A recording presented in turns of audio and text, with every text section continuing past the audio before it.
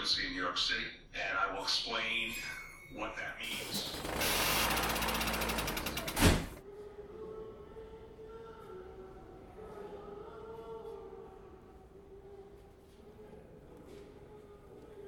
Mary Douglas, in her seminal anthropological opus, Purity and Danger, wrestled to provide a working definition of humanity's strange relationship with this thing we call taboo. Taboo, she alleges, is associated with ideas of purity and pollution, about dirt. Have you ever thought about what dirt really is? Contrary to common assumption, dirt really isn't some essential physical substance that can exist without context. Dirt can only exist in a context, and the right context that allows dirt to exist is actually the context where it should not be. Sorry. Mary Douglas defines dirt as matter out of place. I happen to have a great example right here. A piece of shit on a subway platform. An actual cigar-shaped sausage of human waste molded by some unknown stranger's ass, conspicuously perched on my commute. This turd of human make is not just dirt because it exists, but for invading spaces where it does not belong. That it sits there almost leisurely on the subway platform, watching the trains go by, as if to say, "Hello world, here's me." And even though the tabooed object is really nothing but the right thing in the wrong context, its presence radiates menacingly like the sudden appearance of some terrifying god. The turd cannot reach out and harm me, yet I fear it, as if it implies that something more sad or sinister has been imposed upon us, that order has fallen and chaos reigns. Very much like an encounter with a bridge troll, harassing us on our way to pasture, or some monstrous ogre blocking our way through the forest.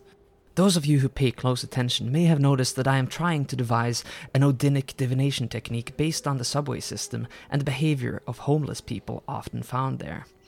I am by no means a psychic, but when people start to brazenly shit and piss all over public spaces, I shall take this as an omen of ill things to come. The signs are all around me. Outside the relative safe zones of the quarantined home, tribal war rages. The fiercely territorial bums of New York City who don't usually venture beyond their regular nomadic tradeways or within a few blocks of their home base have begun migrating across town. The natives of the Lower East Side are now being pushed out by marauders from 33rd Street and beyond, taking advantage of the power vacuum of the crumbling empire surrounding them. They seem to respond to these strange times by getting ever weirder themselves. Just today, right outside the Nigerian consulate, I came across a fellow wearing a garbage bag poncho and some kind of cardboard headdress, kind of like a Shinto priest or shaman or something, gazing into a mirror as if he were scrying. One must wonder what visions this Odinic initiate saw in that mirror. It recalls the laconic mysteries of the runic inscription NB566 from Bergen, Norway, which reads, "What så I så, sik så I så." Or in English, "What did he see who gazed into the basin? He who gazed into the basin saw himself."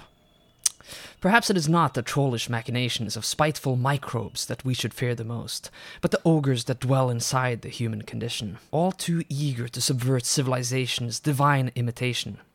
Perhaps these subway turds are blessings in disguise, friendly warnings left by vagrant gods, reminding us to watch our step. But of course, it does prompt me to ask, why the hell am I still in New York City? Well, to tell you the truth, I've been preparing for this exact eventuality. See, here's the plan. I fly out of JFK with some of my top North American supporters. We will identify each other by the secret Patreon gift that they received from me, and I'll be wearing socks with runes on them. When we land in Bergen, my militia of Norwegian Patreon supporters will be waiting for us in the parking lot with a fleet of vintage motorcycles and dirt bikes that I bought after my previous Blood Diamond scheme. This will be on a Thursday, so some restaurants will be serving potato dumplings with salted lamb. That'll fuel us for the first leg of the journey. We'll have to save the soup bones and use them to fashion crude spearheads. Once we get to Rogaland, we'll use our crude spears to hijack a car ferry that will take us all around the southern coast until we come to Sweden. Once we've taken the car ferry and tarred and feathered all the crew, we might have to wait for favorable weather conditions. This is a good opportunity to do some light sightseeing, possibly plunder the Archaeological Museum in Stavanger. But once we set off from the coast with our ferry loaded with dune buggies and motorbikes, we'll be up against the hardest stretch of our tour. We'll have to get by on overpriced coffee and pancakes with brown cheese for about 5 days until we reach the shores of Scania. Making landfall, we will drive to Malmö, where we'll hire mercenaries and purchase Yugoslavian-made hand grenades for about $10 a pop. Reaching Copenhagen, we will then use those to blow the hinges off the front doors of the Danish National Museum. 2 of us will take care of the gift shop while the rest ransack the Bronze and Iron Age exhibits. From there on, we'll be emulating the organization of the Iron Age warband, consisting of a prince, that is me, officers and foot soldiers, as reconstructed by the in-house archaeologist Jörgen Ilkjær, based on southern Scandinavian weapon sacrifices. Those exact weapons will be redistributed between our ranks according to the respective Patreon rewards tiers. If during our raid we come across Professor Ilkjær, he will be offered fertile holdings if he joins our ranks as Chief Advisor of Warfare and Tactics. That will make us unstoppable. Once we've armed ourselves to the teeth with prehistoric weaponry, we go south towards the Low Countries, where we'll stock up on sausage and rutabaga. We will rendezvous with Axel Clausen somewhere in the Benelux, where he'll be hiding in the woods with any remaining European patrons. Then we'll follow the Rhine southwards, taking the sons of local bureaucrats hostage and raising them as Scandi-futurists. Like the Goths, Langobards, and Huns before us, we will establish ourselves as a malleable, tribal blob that absorbs all local people into our own mythopoeic, retro-futurist narrative, complete with the Scandinavian myth of origin.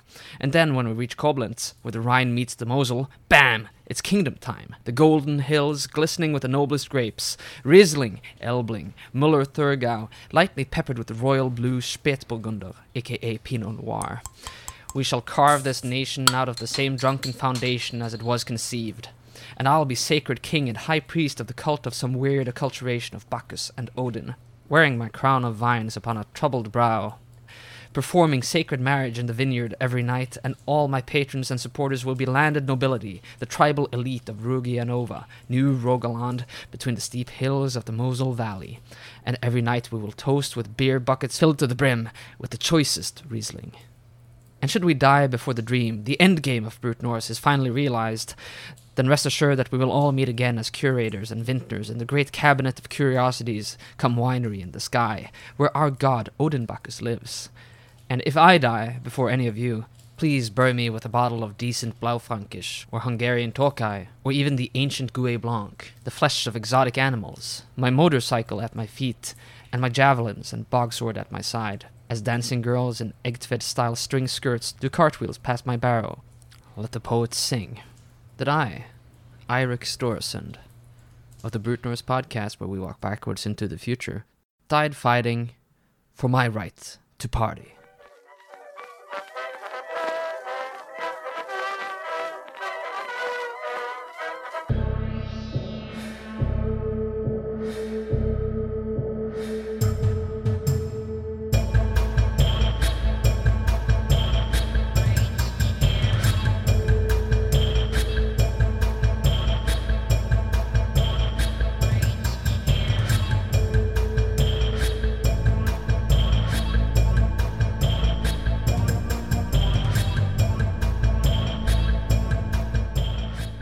Valhalla is one of the most famous concepts of Norse mythology.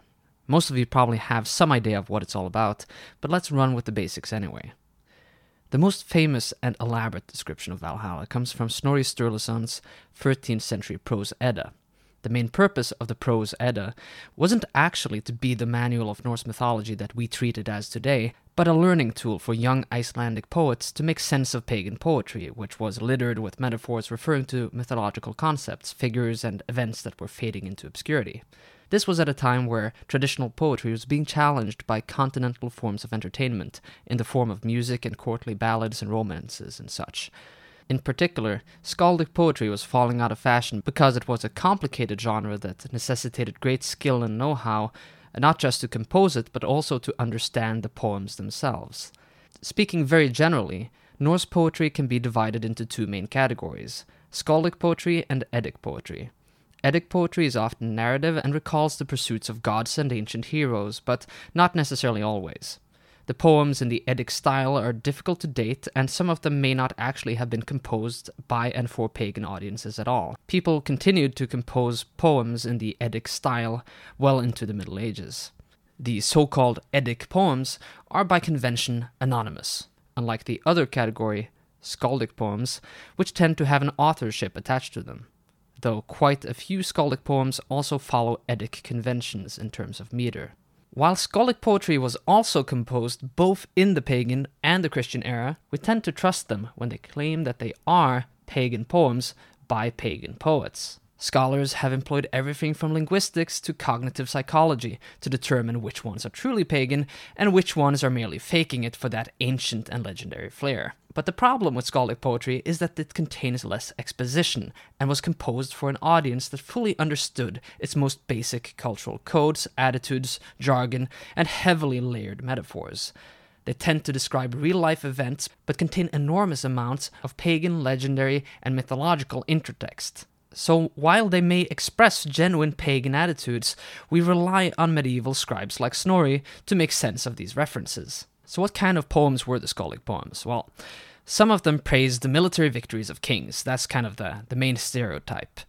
Or they might be elegies to the memory of someone, or celebratory descriptions of prized artifacts. Like there's an entire skaldic microgenre called shield poems. But many skaldic poems are simply just spontaneous verses to mark an occasion or demonstrate the skill of the poet. Skaldic poetry was believed to have a sacred origin, and originally had two main connotations. It was aristocratic and it was martial. Hence, skaldic poets were staples of the Norse military elite, where poetry was tightly interwoven with how they communicated their warrior ideology. Though skaldic art is a uniquely Scandinavian innovation, the concept is very old. Look at Beowulf, for example.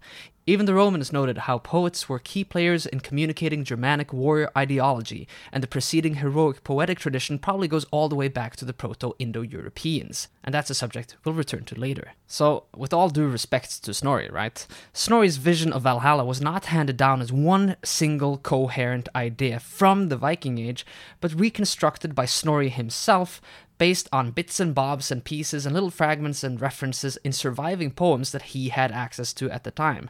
Some of these were Eddic, some of these were skaldic.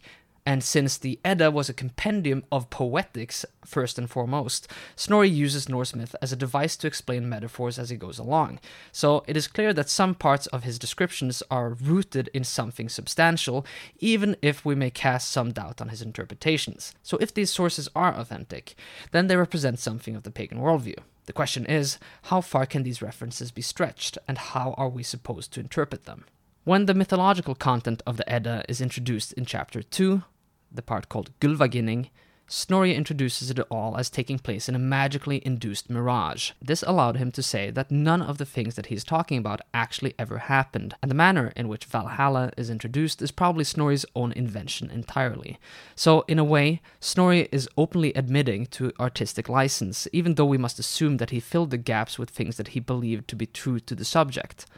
On an absolutely basic level, Snorri describes Valhall, or Valhalla, as a great hall. The roof is thatched with shields, presumably of fallen warriors.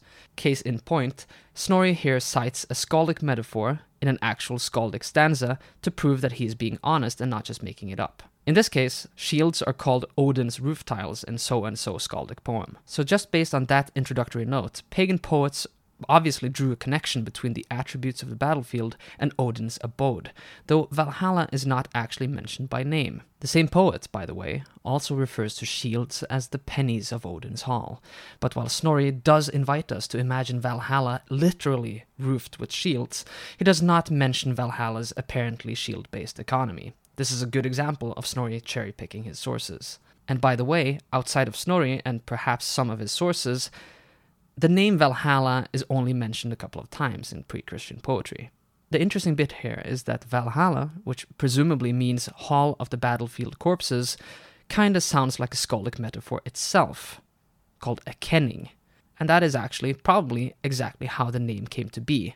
There are linguistic arguments that speak against Valhalla being the original name of the place, but a kenning, fossilized in the jargon of late Viking Age poets and their immediate audiences.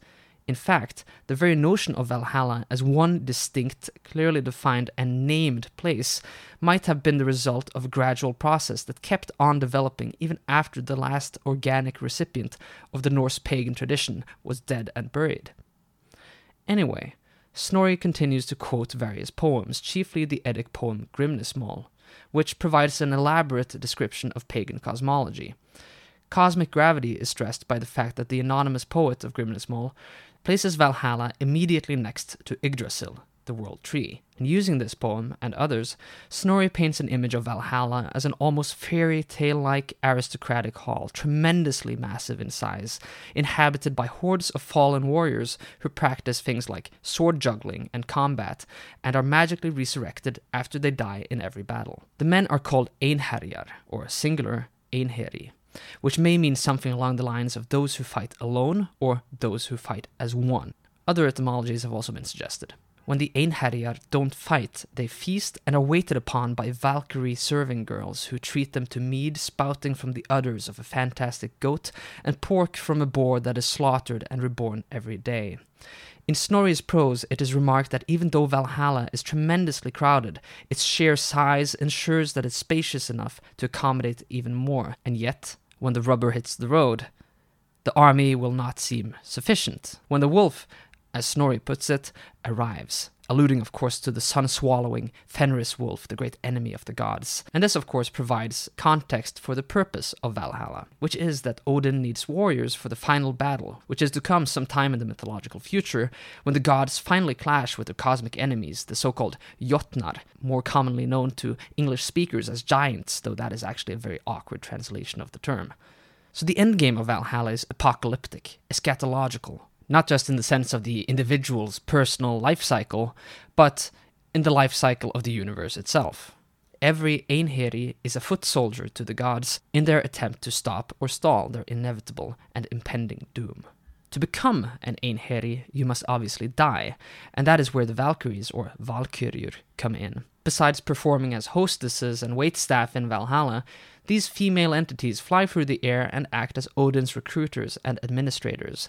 In Norse legendary literature, Valkyries also act as love interests of tragic heroes and champions. Snorri explains that Odin summons them to every battle, where they cherry-pick which warriors are supposed to die, and also who is to be victorious. The term Valkyria literally means choosers of the battlefield corpses, and the prefix Val is obviously the same as Valhalla. The term Valr has cognates in many Indo-European languages, where it may mean ghost or spirit of a deceased person, but in Old Norse, Valr has the very specific meaning of war dead, which may remind us of last episode, the Eirei, or deified war dead in Japan's Yasukuni, with the distinct difference that the dead in Valhalla are never referred to as Valir, but Einherjar. So being Valr and being an Einherji is not quite the same thing. Snorri also quotes a curious passage from Grimnismal stating that Odin shares half of the slain with Freya, who takes her share to another hall by the name of Folkvangr. This is not really addressed in any other source.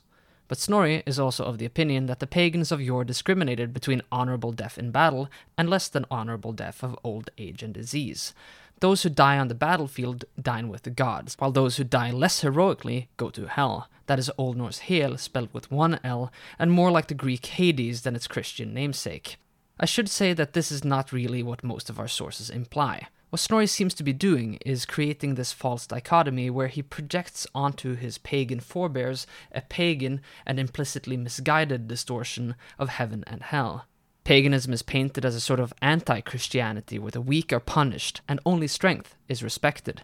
This reads more like a parody of paganism than an actual widespread attitude, given that the absolute majority of people in the Viking Age died of completely natural causes. An actual Norse pagan would probably be more likely to think that strength and weakness speaks for itself, without the need for moral judgment. But, as we will see later on, there is an actual possibility that pre-Christian Scandinavians had a concept of unfavorable afterlives as well. Pagan skaldic poetry is actually highly honest about the dread ambivalence of death. However, later Christian scribes writing about the legendary past painted paganism as a sort of death cult where non-heroic death was scoffed upon and where people actually looked forward eagerly to dying. This stereotype, because that's what it is, persists in the popular notions of the Viking Age even to this day. A very important side note here is the belief in the so-called ættestupa, literally kin cliffs, where the pre-Christian Scandinavians threw themselves to their death in order to avoid falling ill or dying of old age. More correctly, I should say, it is better to say that the ættestupa tradition is the belief of medieval Christians that their own pagan ancestors believed that they could get a more favorable afterlife by tossing themselves off a cliff. There's no actual evidence to suggest that anybody in pre-Christian Scandinavia did anything of the sort. While it is somewhat self-evident why medieval Christian Scandinavians would have a very negative view of suicide, everybody in Norse society, whether in paganism or Christianity, was highly dependent and accountable for their family. So while being old and sick was probably not very desirable, suicide was probably not a viable option unless they were suffering under some sort of abnormal crisis. Quite bizarrely, in 13th century Norway, attempting to commit suicide was a crime punishable by death. Anyway, the notion that Norse pagans yearned to die rose to prominence in the 17th century with the first Swedish translation of Gautreks saga, a legendary tale from the 13th century and the source of all this nonsense. Specifically, it's the first chapters, often called Dalafyvlatottir, aka the story of the idiots of the valley, in which a certain Swedish king by the name of Gauti gets lost in the forest and happens upon this isolated family of country bumpkins who reluctantly take him in. They tell him about their peculiar tradition of sending their family members to Valhalla by jumping off a nearby cliff, and lo and behold, as the story progresses, each of the family members kill themselves for extremely trivial reasons. With Gautreks saga translated into Swedish in the 17th century, it influenced the early modern understanding of Viking Age afterlife beliefs, and a trend emerged where people started identifying and inventing local kin cliffs all over Sweden. Some of them were even claimed to be the one true original from the saga, even if some of them were only a few feet tall and would scarcely send a man to the hospital, let alone Valhalla.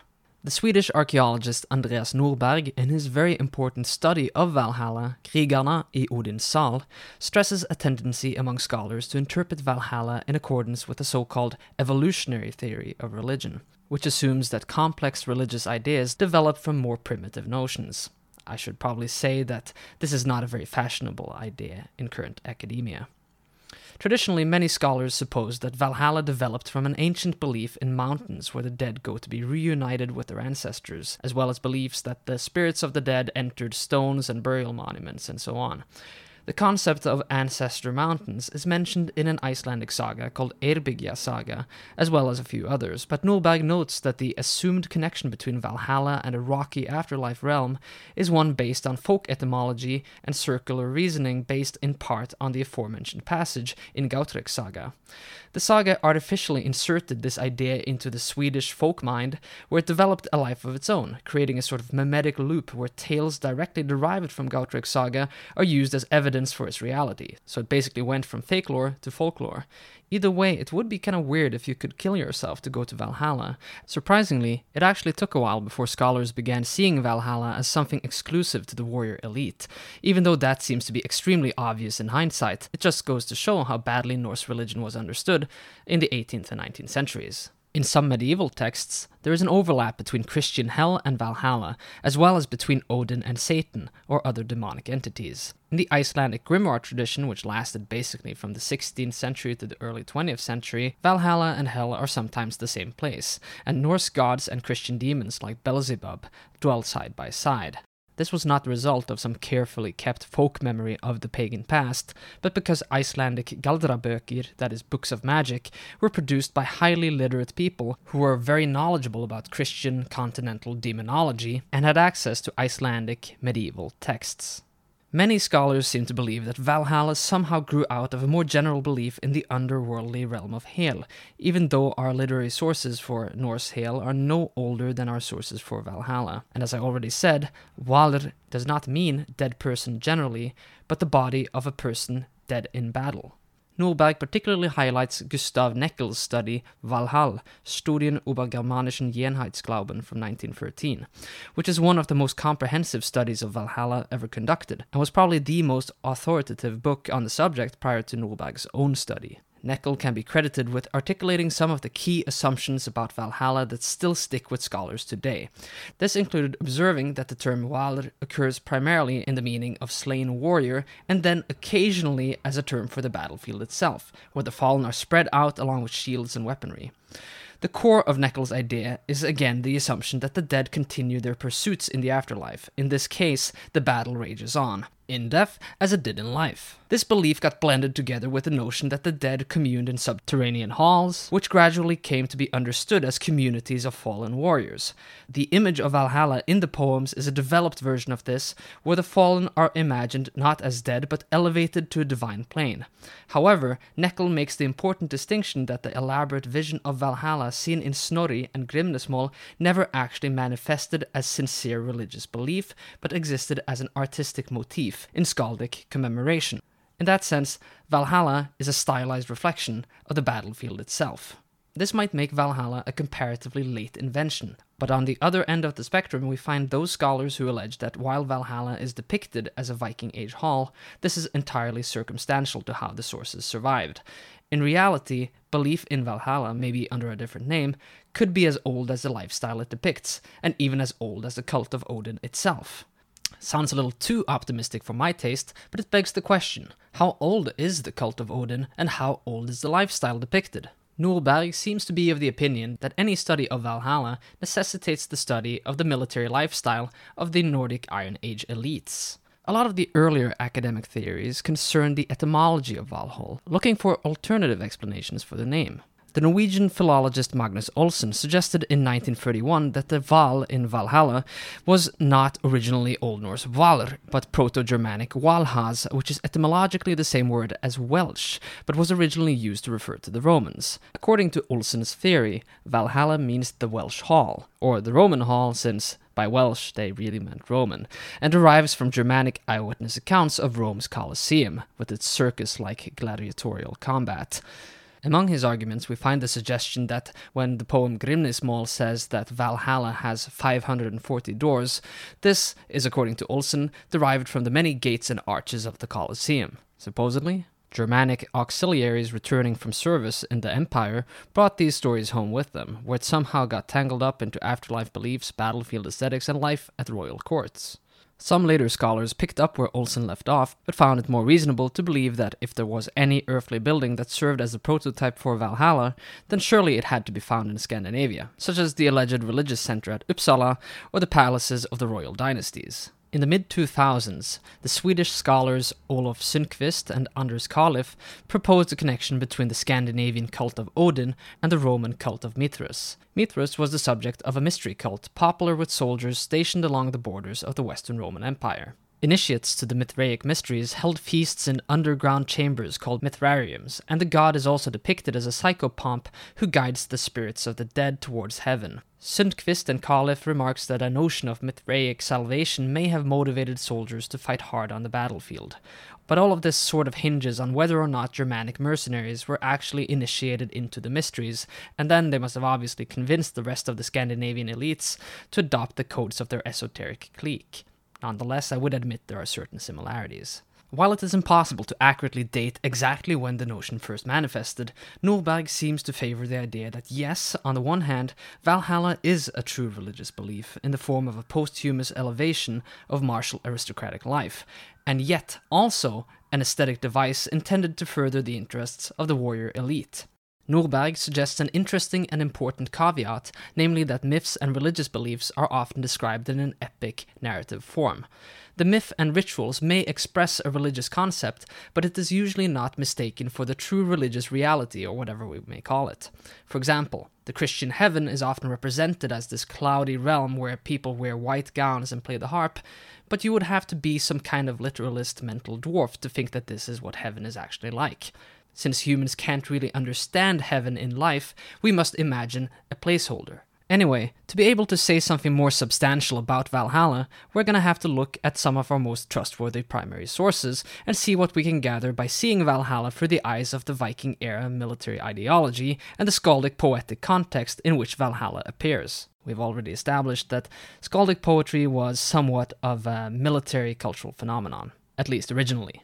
Skaldic poetry was also firmly attached to the god Odin, and there's absolutely no shortage of references to Odin in the blood-soaked corpus of Skaldic poetry.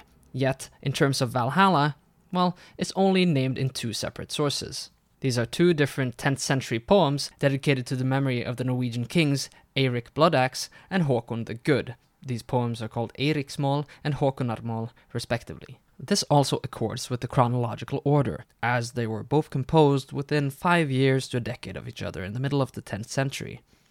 Eiriksmål was composed by an unknown but apparently Danish poet shortly after Eirik's death.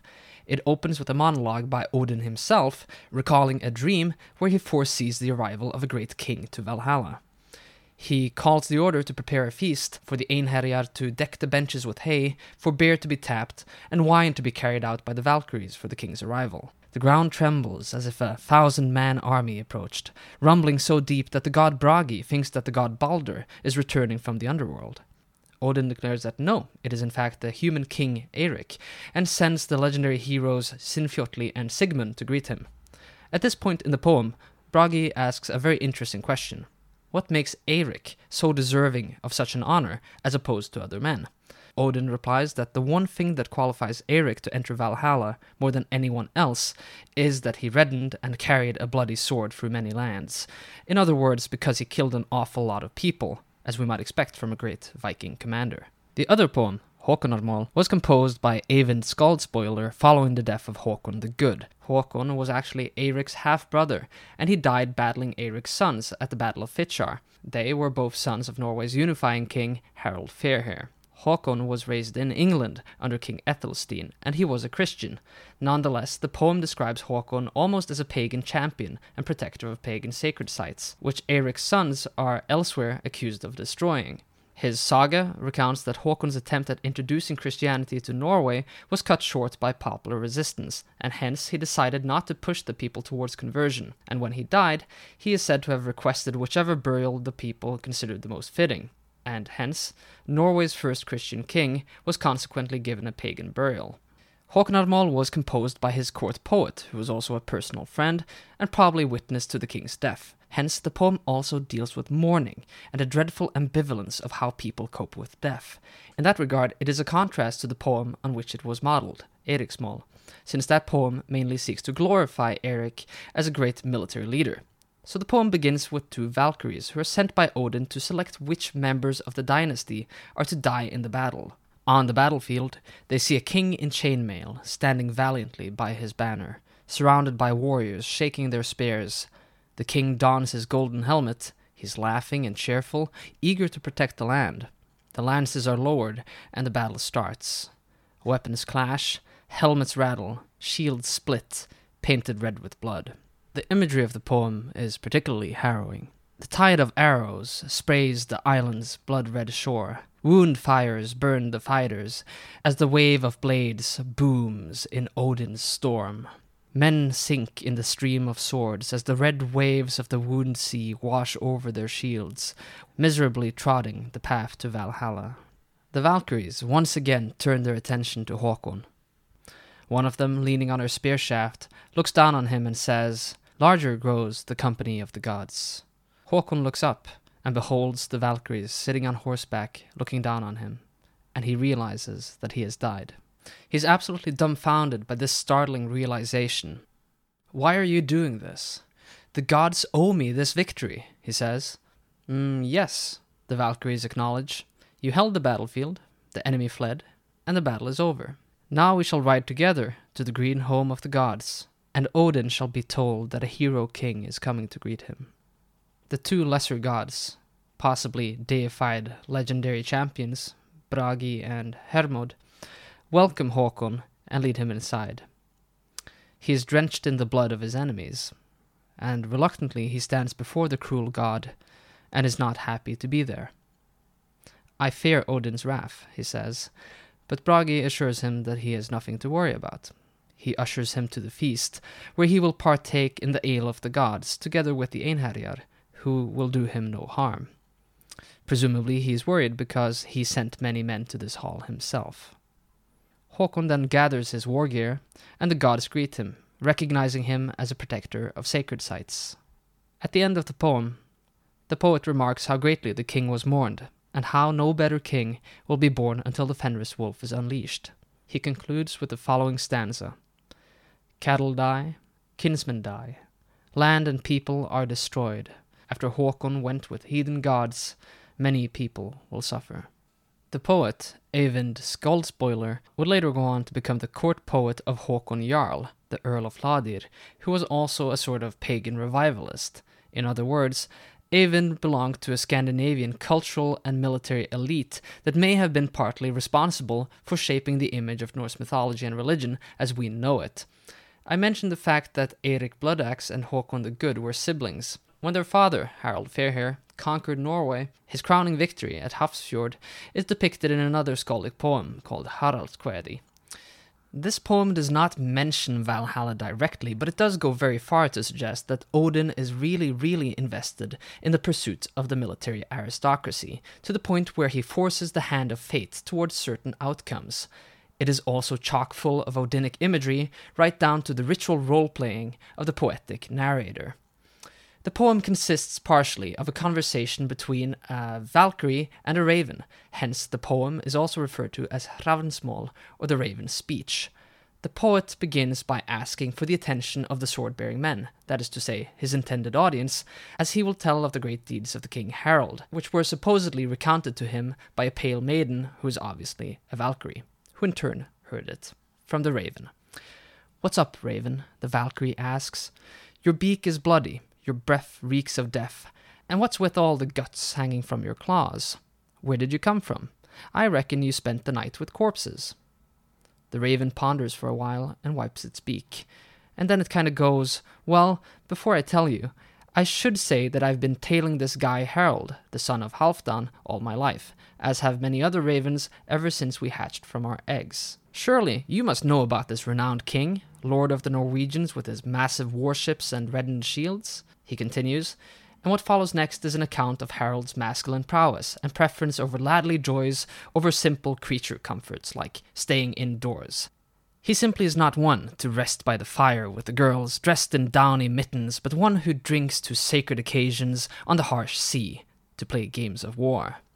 By giving this exposition, the raven may be implying that Odin, the Hrapnagod, or raven god, takes special interest in Harald, and that his conquest is all part of some great scheme. What follows next is an account of the battle, how great men from all over the country were gathered on finely decorated ships, carrying English lances and Frankish swords.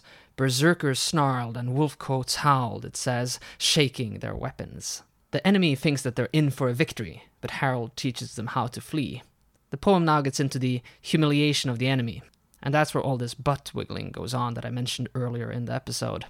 The ravens delight as they gorge on the fallen, which are dedicated to Odin. There's a lot of talk about drinking parties in the jargon of the poem, and also other skaldic poems, presumably because poems like these were composed to be performed in front of the king and the army as entertainment during feasts. This is what's referred to as a double scene. Dudes are drinking beer while imagining ravens drinking blood.